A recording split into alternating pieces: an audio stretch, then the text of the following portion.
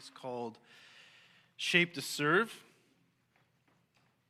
As I've been reminding you each Sunday, the key verse for this series is Ephesians 2, verse 10, which says, "For we are His workmanship," God's workmanship, created in Christ Jesus. Why? For good works, which God prepared beforehand that we should walk in them. So what Ephesians 2, 8 through 10 tells us is that we're not saved by our good works. Rather, when we put our faith in Christ, we're saved by grace, not by works. But what this verse tells us, Ephesians 2:10, is that one of the reasons why we are saved is so that we do good works. And God has prepared good works for us to do. So not saved by good works, but saved for good works. So the main idea or point of this series is that God has shaped each of His children in a unique way so that we can serve in a unique way. So the questions I've been asking each week are, how has God shaped you? What are those things that He's put into your life or given to you that make you unique? What abilities, what spiritual gifts do you have? What is your background? And all of that. He's shaped us in a unique way. How has God shaped you? What kind of good works has God prepared beforehand for you to do? And are you willing to do those good works? Now, as we saw in 1 Corinthians chapter 13, it's not enough for us just to do good works. We are to do those good works, how? In love. So the motivation for our service must be love. And Jesus is the perfect example of that. Last week we considered John chapter 13, the Last Supper, when Jesus washed His disciples' feet before they ate. And so Jesus, our leader, our Lord and Savior, He shows us, His servants, how we are to serve. He served humbly, sacrificially. He served in love. Of course, the ultimate act of service that He performed was going to the cross willingly to die for our sins. And so Jesus, our leader, showed us, His servants, how we are to serve. So we started in Ephesians. We're going to finish in Ephesians this morning. Before we get into Ephesians, I have here, I told you a few weeks ago I was going to do this. I have here a survey. I've called it simply Abilities and Service Survey. Maybe some of you filled out a similar survey. I've added a lot to it, and it's not a perfect survey. It doesn't cover everything. That's why I have some other lines here. But basically what this is just indicate, what you're interested in, what your abilities are, what's your passion, and you can write anything or have any questions at the bottom. But if we could have 3 volunteers to pass these out. There are pens in the seats in front of you. If you're in a front seat, maybe someone behind you can pass a pen. But this is for people who consider this church your church, okay? So if you're not a regular attender or a member of the church, you don't have to fill this out. You can if you want, but you don't have to. But this is basically for people who consider this Forest Hills, this church, your church. So after you're done, you can just put them on the back table. I'll collect them.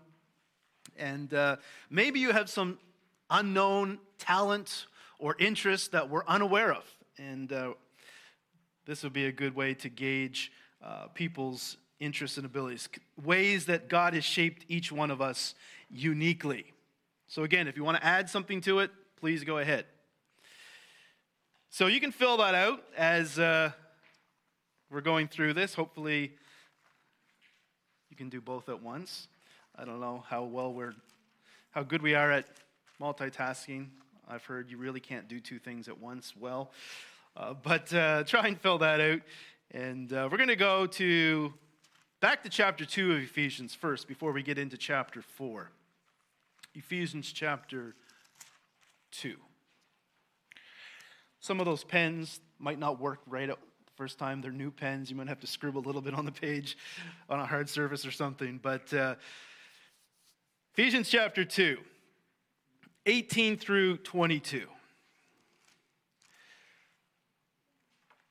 The Apostle Paul, he's writing to the Ephesians. He says, "For through him," that's Christ, "we both have access in one Spirit to the Father. So then you are no longer strangers and aliens, but you are fellow citizens with the saints and members of the household of God, built on the foundation of the apostles and prophets, Christ Jesus himself being the cornerstone, in whom the whole structure, being joined together, grows into a holy temple in the Lord. In him you are being built together into a dwelling place for God by the Spirit."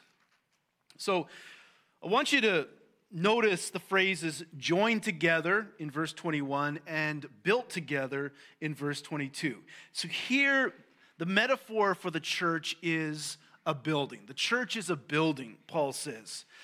And we are parts. If you're a Christian, if you put your faith in Christ, you are a part of this building, the church. And the parts of the building come in all sorts of different shapes and sizes. I'm not talking about us in a physical sense. I'm talking about us in those other ways that God has shaped us. You know, we're not just all rectangular bricks. We're not all the same. And so that makes the church more challenging, the building of the church. And so we're all unique, we're all different, and we're all parts of this building, the church. We're not all the same. You can look around at just the people in this church and see that we're not all the same. You know, we have differences in gender, age, ethnicity, personalities, abilities, and so on. And this is what God wants. He doesn't want us to be all the same. So we're all different from one another, but we also are all equal to one another. So in the verses I just read, we see this equality in two ways. First of all, we all have equal access to God. Verse 18 says, "For through Christ, we both have access in one Spirit to the Father." So at a concert, you know, some people, I've never had this opportunity, but some people can get a backstage pass. So they get special access to the musician or the band. But not everyone at that concert gets that same access. Well, Paul says we both have access to the Father. And you might wonder, well, who is he talking about when he says we both have access? Well, if you look at the context, he's referring to Jews and Gentiles. And verse 14 talks about there being a separation in those days between Jews and Gentiles, a dividing wall, Paul calls it, that separated Jews and Gentiles. And he says that Jesus broke down that wall. That was a big issue back in the first century. When the Old Testament scriptures were given to Israel, Jesus was born a Jew, the apostles were Jews, the church started in Jerusalem, but then they were told to go out and spread the gospel to people of all nations. And so when Jews and Gentiles, when they came together as Christians, they were to be one church. So he says in verse 13, those who were far off, the Gentiles, have been brought near into the people of God by the death of Jesus on the cross. Verse 13, by the blood of Christ. Verse 14, in his flesh. So Paul is saying there's not one church for the Jews and another church for the Gentiles. There's only one church. He says Christ has made one new man. That means one new humanity, one new human race in the place of the two. Verse 15. So one church, not two or more. Though there were big differences in the backgrounds of Jews and Gentiles. So what this tells us is that there's no group of people that has greater access to God than another group within the church. All have equal access to God. You and I belong in God's presence if you're a child of God.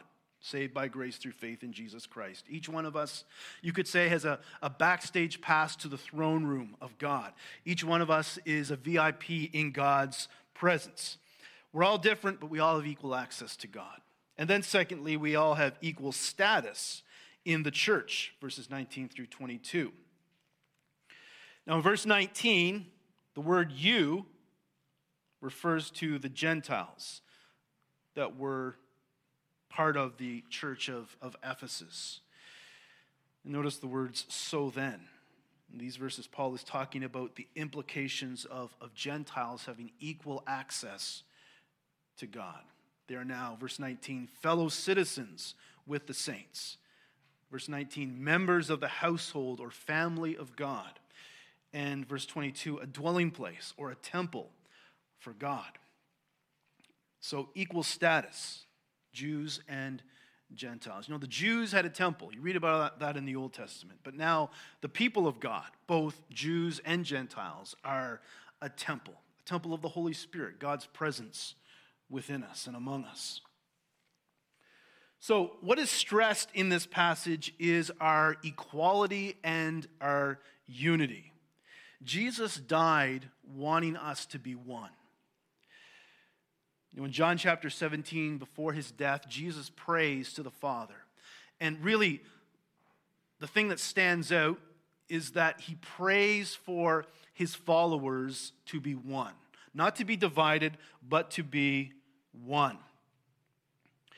One commentator on Ephesians says, it is the heart and passion of Jesus Christ for his church to transcend the cultural and economic barriers that separate and divide. So when you consider that Jesus died to break down the wall between people, that he prayed for unity among his people, then disunity is a great offense against Jesus. And it's also terribly destructive to our witness to the world. We say that we're the followers of Christ, but are we acting like the one we're supposed to be following? Now, what is true of the worldwide church, Christians all around the world, is also true about the local church. Each one of us here at Forest Hills has equal access to God, equal status in God's eyes. Each one of us belongs in God's presence. Just because I'm the pastor doesn't mean I have a greater status in this church than any other member of this church. Equal status, equal access. And we're to see that. We're to be unified. A church is meant to display miraculous unity. That's something we need to strive for. Unity in our diversity honors Christ and shows the gospel's life-transforming power. This means overcoming the things that naturally divide us. And so we need to keep in mind what Christ's will is for his people, for his church, and for his local churches. That we're to see one another as having equal access to God and equal status before God. And may that knowledge work to unify us. Now let's go over to chapter 4 of Ephesians. We won't read the whole passage again. Stanley did a great job reading it already. So, verse 7. Let's go down to verse 7. But keep in mind, if you remember, or just look at verses 1 through 6 now. But verse 7 writes, or Paul writes, but grace was given to each one of us according to the measure of Christ's gift.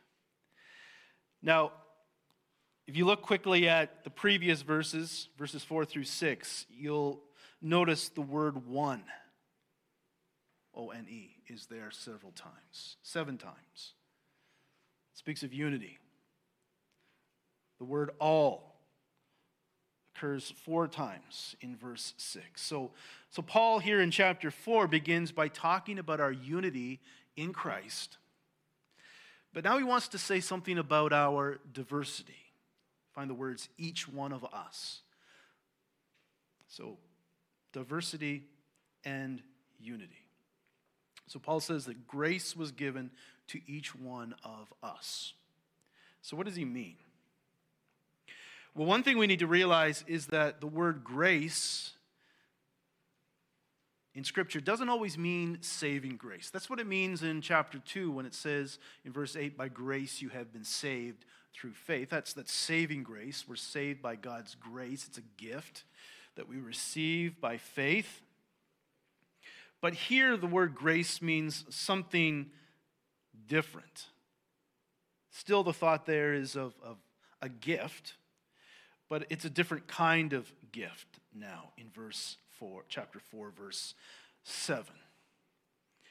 Here the word grace, you could say, means serving grace. In other words, grace from God that gives us the ability to serve. It's pretty much the same thing that Paul is talking about in 1 Corinthians 12, where we were about 3 weeks ago, when he talked about spiritual gifts. So this grace given to us are these spiritual or abilities that God gives us to serve. So our ability for service has been given according to the measure of Christ's gift. So Christ is the one who's determined which ability or abilities you have been given. Now sometimes you might think, well, I wish I had another gift. I wish I had the gift that person has. But then you're saying that Christ made a mistake when he gave you your gift. So he's given, according to his grace, gifts or grace or spiritual gifts, abilities, whichever term you want to use that Scripture gives us. God has given us ways or abilities in which we can serve. Now, what's the purpose of this? Why is he giving gifts to each one of us? Look at verses 11 and 12. And here, he's not talking about gifts, but rather people who are gifted. And here, it's talking about people who are gifted with the ability to teach or preach the Word of God. So, servants of the Word, you might call them. So, and Christ gave the apostles, the prophets, the evangelists, the shepherds and teachers. Why? To equip the saints for the work of ministry, for building up the body of Christ. So Paul says there are people who are gifted by Christ to teach God's word, to equip or to prepare the church for the work of ministry. So if you're a child of God, and we've said this already, but this passage really, I think, brings everything together, or a lot of it that we've been looking at these last few weeks. That God has given to the church gifted people. Here he names a few, but that's not obviously a complete list. So that the church might function as God intends for it. Now you might be thinking, and I've said this before, but you might be thinking, I don't know what ability God has given to me. I don't know what gift or what grace he's given to me. I don't know how I'm supposed to serve Christ, serve others, serve in the church. Well, let me ask you this. How did you discover you were good at anything? Did you expect the information to fall out of the sky and say, you are good at knitting, you are good at basketball? Probably you just tried doing things, and sometimes you found you were talented in that area. You had a gift. Or maybe you started at something, it was a struggle, but eventually you got quite good at that thing, whatever it was. And so it's a similar thing, probably pretty much the same within the church as Christians. And God has shaped us in different ways, and we have different abilities, strengths, interests. And we just need to start doing something, and then I believe we will find out those ways in which we can most effectively serve. So we've been given different abilities. That's what verse 7 is saying. Christ has given to each one of us different abilities, different ways we can serve. Might not be just one, might be several ways. And we don't not just have to serve in ways that we're the best at or that we're most gifted in, but all sorts of different ways we can serve, but maybe we want to focus on those ways we're especially gifted in. But we've been given these different abilities, and my second main point is, even though we have these different abilities, we all share the same goal.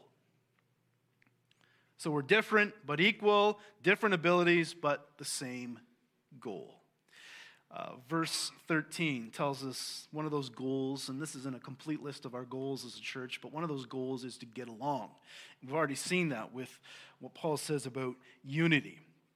First half of verse 13 says, until we all attain to the unity of the faith and of the knowledge of the Son of God.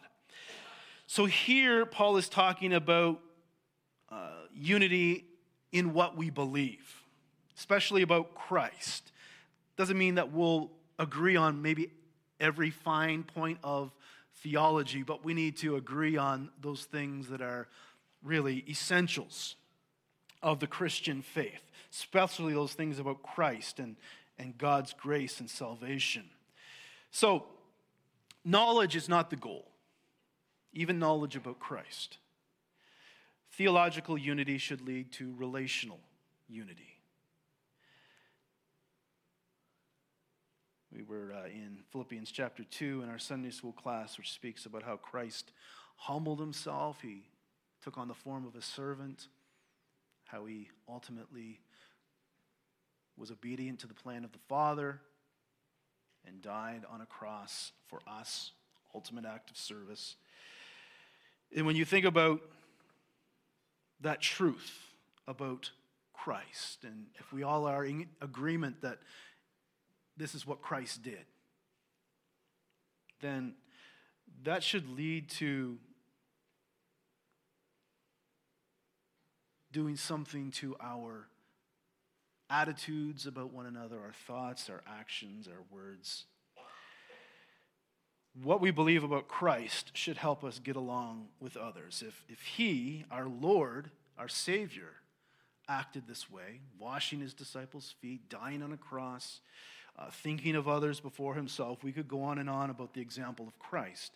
If he, our Lord, did that, and he said this himself, then we, his followers, are to do likewise. Our beliefs shouldn't stay in our heads. What we believe about Christ should affect our behavior. Now, unity doesn't mean sameness. Again, we're all different. We're unique, and God likes that. We retain our uniqueness, but we are to, at the same time, strive for unity. To get along is one way of putting it.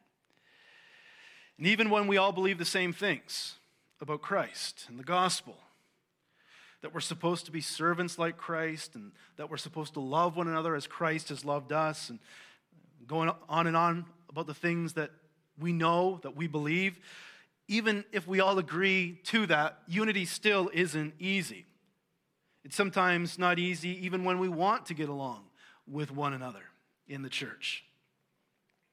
So one truth we must not forget is that, yes, we are individuals, but we are also one body.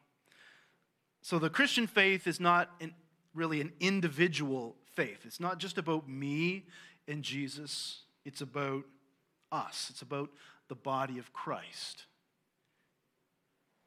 We are joined to Christ, and we're also joined to one another because we are in Christ. We are in his body. And so we are individuals, and we are different from one another with different abilities, but we are one body, one church. So we're to get along, and it's a struggle. And the second goal that we see here is that we are to grow up. Second part of 13 down to verse 15 and verse 16 as well. Second half of verse 13 says to mature manhood. It says manhood because we're talking about the body of Christ here. To mature manhood, to the measure of the stature of the fullness of Christ. Again, this is something we are to attain to. And when you think about growth in the church, you might think about numerical growth, growing in numbers. Paul talks about the church, a building growing, chapter 2, verse 21, which would suggest numerical growth. More pieces, more people are being joined together. And second, there's also spiritual growth. I believe this is the type of growth that Paul is talking about in verse 13 of chapter 4, spiritual maturity or Christ-likeness. And God wants both kinds of growth. So he's given us the goal of mature manhood. He's talking about the church as a whole, not of us as just individuals, but the church as a whole, the body, growing to mature manhood, maturity. We're the body of Christ. We want the body of Christ to match the head. Imagine if you're an adult, imagine your adult head going on your 2-year-old body. That wouldn't look quite right. That wouldn't be right. That's not what Christ wants of his church. He wants the body to match the head, to grow to mature manhood, to be like Jesus. And so that requires us as individuals to be like Jesus. And what does that look like? Well, it means to be more humble, patient, more gentle, less bitter, more forgiving. You can think about how Jesus dealt with Peter after Peter denied Jesus following the arrest of Jesus. And what did Jesus do? He was gentle with Peter. He forgave Peter. He loved Peter, even though Peter had failed Jesus so terribly, abandoning him, denying him in that moment where Jesus was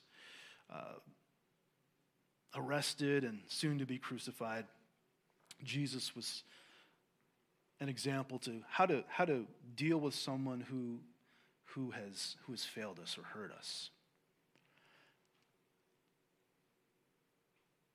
And hopefully we'll be like Peter if we've done that to someone and be repentant like Peter was of his sin. Verse 14, so that we may no longer be children, tossed to and fro by the waves and carried about by every wind of doctrine, by human cunning, by craftiness in deceitful schemes. So we're not to be like gullible children. So how serious are we about growing up? This kind of growth, spiritual growth, unlike much of physical growth, doesn't just happen naturally.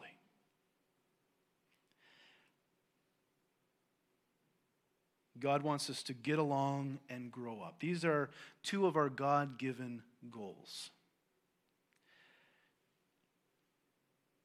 Parents sometimes have to tell their children, if they have more than one, to get along, to grow up, to be more mature if they're of a certain age. In my experience, I never have really had a problem with one of my children when it was just them and me.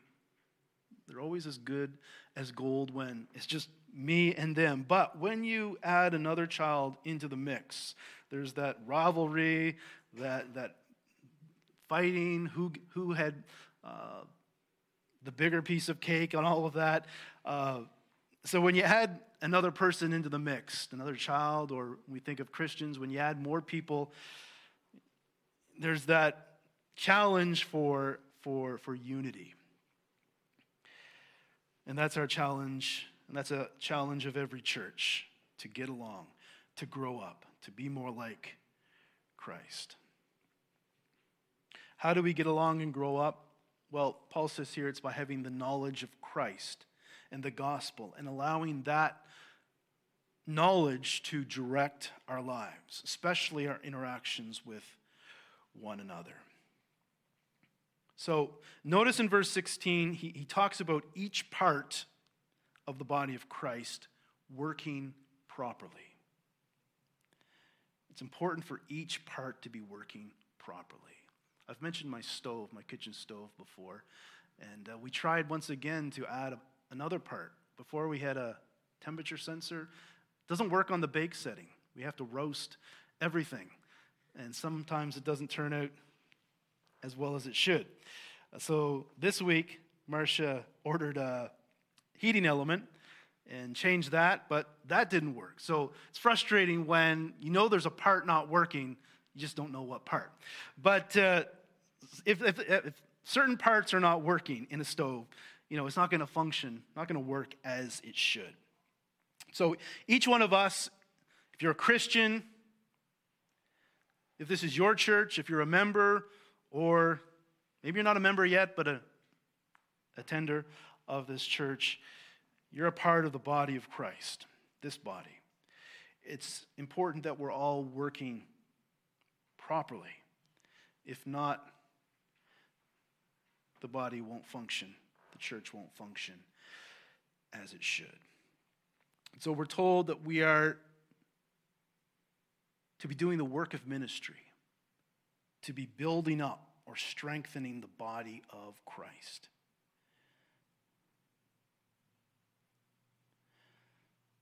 We're not going to get to everything in this passage, but let me wrap it up with this. And that is that building up the body of Christ, the church, should be a priority for every Christian. You shouldn't think of it as other people's responsibility. You should think of it as my responsibility, your responsibility. God has given to us grace or gifts. He's given us a unique background and all sorts of unique ways in which we can serve, opportunities, and so on. And so this should be a priority for each one of us. Each one of us as members of the body need to be building up the body. And I say that whether you're officially a member of this church or another church or not. It's each one of our responsibilities. So what are you doing to build up the body of Christ? No, have you made that a priority in your life? Maybe you say you don't have time, but you might have less time than some, but if we make it a priority, then we can do this. Usually you make time for those things that are priorities. So, 2 main points, just to review. We're all different from one another, but we all are equal to one another. Can't forget that. And second, we have been given different abilities, but we all share the same goal. So we should use our abilities toward that goal or goals. Here to get along and to grow into Christ likeness. So here's my final question. Maybe there's one more, but are you a functioning part of the body of Christ? Are you a functioning part of the body of Christ? That word functioning is an important word. You can think about the thumb. 1 Corinthians 12 talks about the parts of the body and how they need to be all working properly. Think about the thumb. I've never lived a day really without my thumb or the use of my thumb. But I can imagine it would be challenging if the thumb just stopped working for whatever reason. I thought about that this morning. I tried to write with my pencil, and I normally use my thumb, so I'd have to adjust that. If I was swinging a hammer, I'm not sure I could probably do it, but not quite as well. So I could still live. I wouldn't die if my thumb was cut off or it stopped working. But, I would suffer in some ways. The body wouldn't function as well as it should. And so we need a thumb to be working, functioning properly. Maybe you're the thumb of this church. What if you're not functioning properly? Yes, we'll probably survive, but we won't function as well as we could or should. And so we're all to be functioning parts of the body of Christ. If you're a part of this church, then all of us need to be functioning parts, members of this body here at Forest Hills. So God has brought us together. We're to be one. We're to get along. We're to grow into Christ's likeness, and to do that properly and effectively. If we're to build one another up in the body of Christ and to be what God wants us to be, then all of us need to be a functioning part of the body of Christ. So are you a functioning part of the body of Christ?